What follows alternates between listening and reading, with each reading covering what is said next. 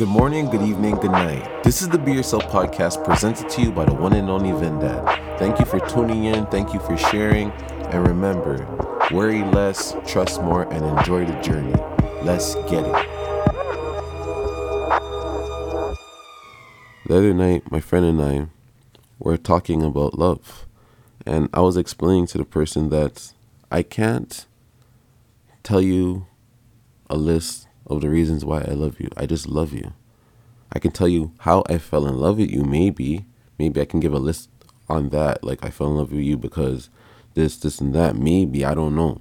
But once the love is there, I feel like it's already there. So why do I have to give a list of the reasons why I love you? And I notice in relationships, people will be like, oh, why do you love me? And you're just like, what do you mean, why do I love you? I don't know. My body just loves you. This is what it is. I can't explain it. I can express it through being like, physical or getting little things that you really care and love about that I remember.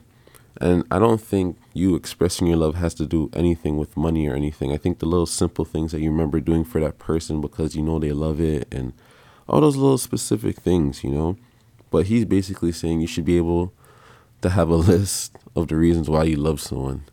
And I don't think it's required. I think love is love. It's like a language.